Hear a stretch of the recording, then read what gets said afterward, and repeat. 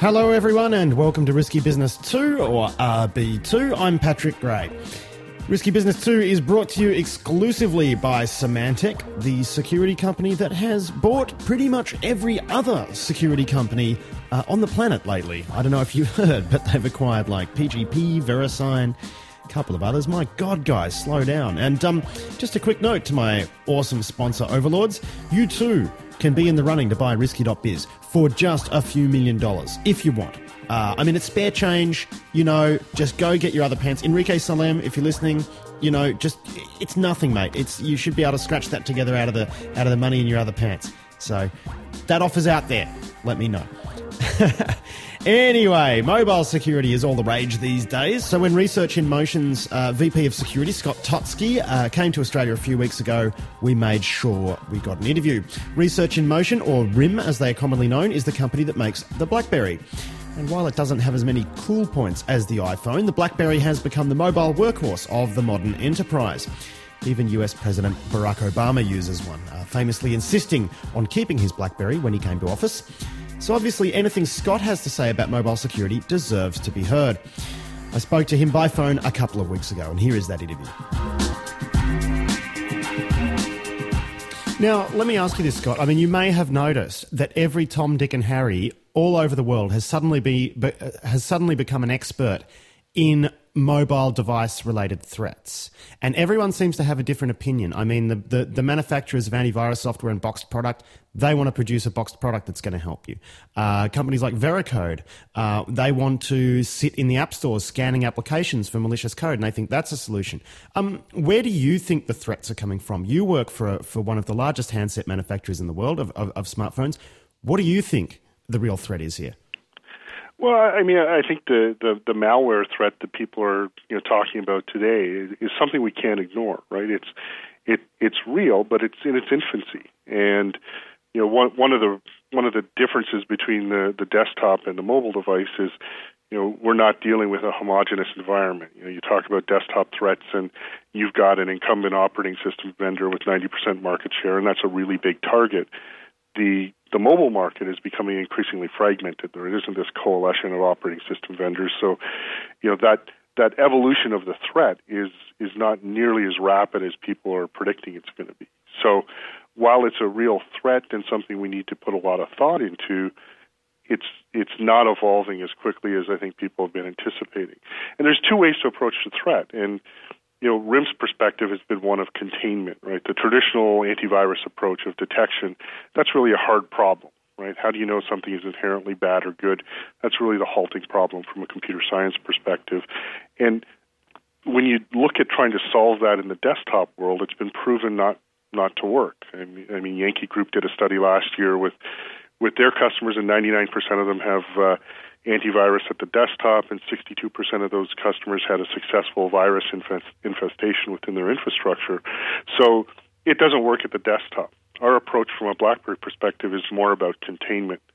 Give the administrator the tools to authorize applications, authorize API access, and really go through a whitelist approach. And that's a much simpler problem.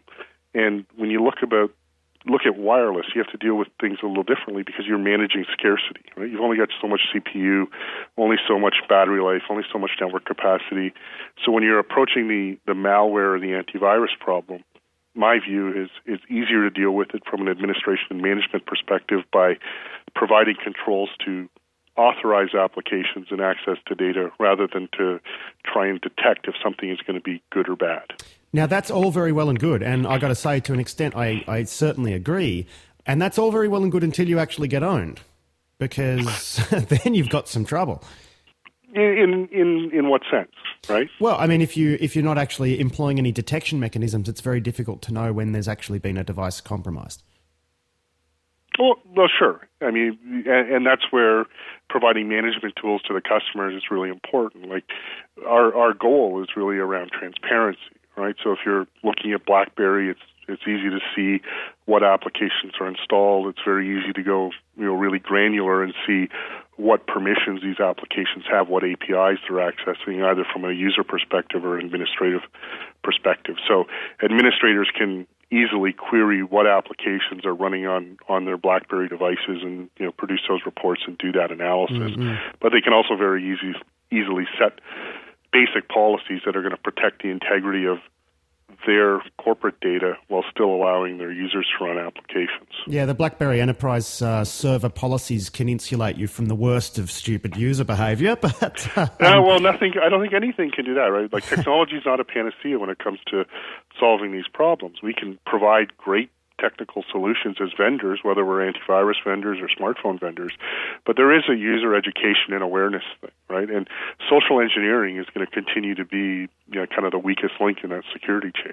Now, let me ask you this. A couple of months ago, a gentleman by the name of Tyler Shields wrote what can only be described as, a proof of concept Trojan for the BlackBerry. And published the source code.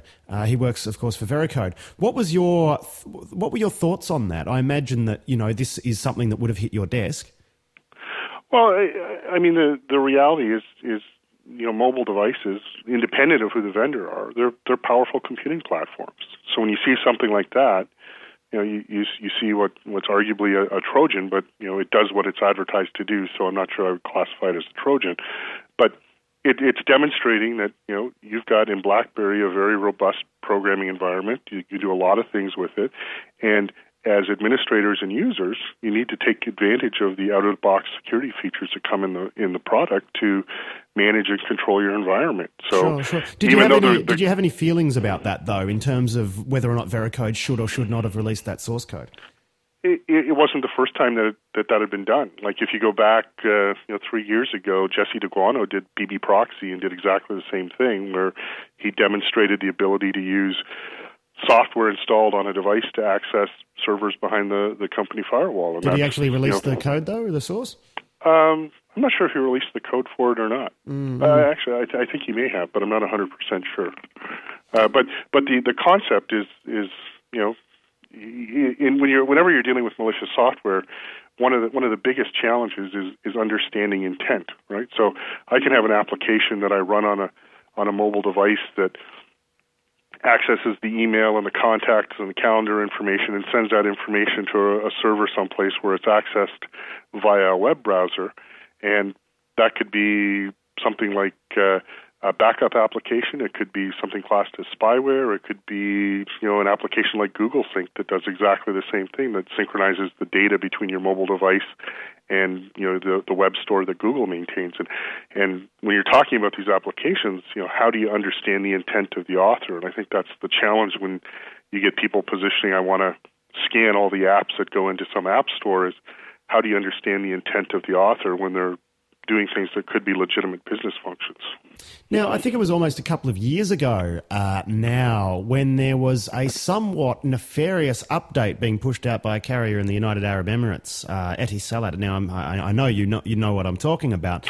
What was RIM's involvement in that, if any? I mean, was this just an application written by a third party? Did you guys revoke their keys, or was this just accepted as part of that third party's business? What was RIM's reaction to that? Well, there was no application push, right? That was an SMS message sent out by the carriers to their customer base to install a third party application, and RIM didn't have any involvement in the authoring or distribution of that application. And if you go to our website, you can get the response to that along with the tool to remove that application if it was installed on your device inadvertently. So that was a tool that RIM itself wrote, was it, to remove that application? The removal tool, and we've since actually updated the platform to remove some of the APIs that were used by that application, so that third parties can't do the same things that they could have with that version of the software.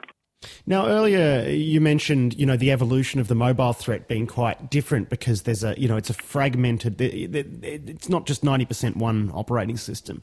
It strikes me that the reason we haven't seen these more exotic threats taking off in the mobile space is because obtaining sensitive information, obtaining credit card numbers is really not the challenge at the moment. You can still find non-PCI compliant websites out there where you can dump the whole database and voila, you've got 2 million card numbers to do with whatever you please with.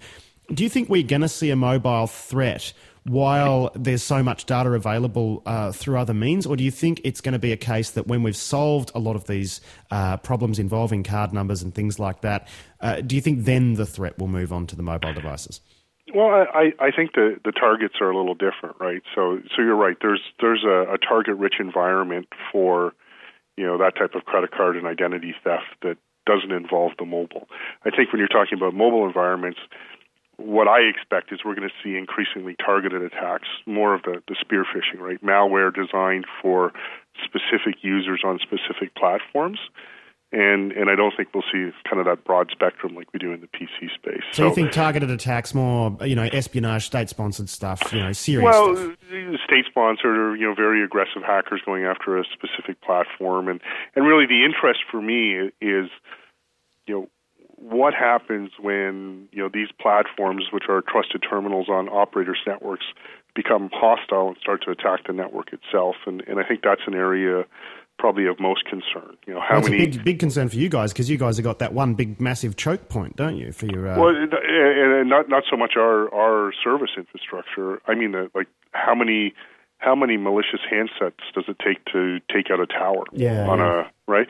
And we're just now getting to a point where it's cost effective. It's not out of the realm of the average researcher to stand up infrastructure and start doing that kind of testing. And is it going to be another 6 months, 12 months, 18 months before we start to see those types of attacks where the terminals become hostile within a carrier's infrastructure? Well, it's an issue of motivation then, isn't it? I mean, who would be motivated to perform that sort of attack? Yeah, and I don't know. I don't have the answer to that, but I'm sure there are people that are motivated. It's a denial of service attack on a very large scale if you can take out a few communications towers. I'm sure the guys at the NSA have got a little room full of dudes thinking about this right now. Well, there's an event happening in the summer in Europe for researchers to come in and do that type of research on some communications infrastructure that's going to be stood up for that exact type of purpose. Oh, so they're setting up a little GSM network and saying, "Come and DOS it." Yep. So that should yield some interesting results. Now, you nearly said that'll be fun. You nearly said it. It'll be fun for some of the attendees, and I'll have some of my staff there participating in the research because we like to stay on top of the trends that are going on in the mobile industry, and this is one that I think the industry as a whole really needs to pay attention to. So you think that's actually, probably more of a concern than the malware stuff? Well, it's just a variant on the malware, right? It's what is the purpose and intent of the malware? Is DOS on telecommunications infrastructure one of the things that we need to be concerned about? And I think it is. On my list of concerns, it's probably at the top of the list. And from a BlackBerry perspective, again, because we run everything in the confines of the Java virtual machine on the device, our platforms don't really lend themselves to that low-level radio access where you can start to manipulate packets and send malicious data to a carrier network. So the design of the platform not only protects the device itself, but it provides that insulation from the hardware to be misappropriated and used to attack the infrastructure itself. Alrighty, well, Scott Totzke, thank you very much for joining us on Risky Business, mate, and enjoy the rest of your time in Australia. Great. Thank you very much. It was a pleasure.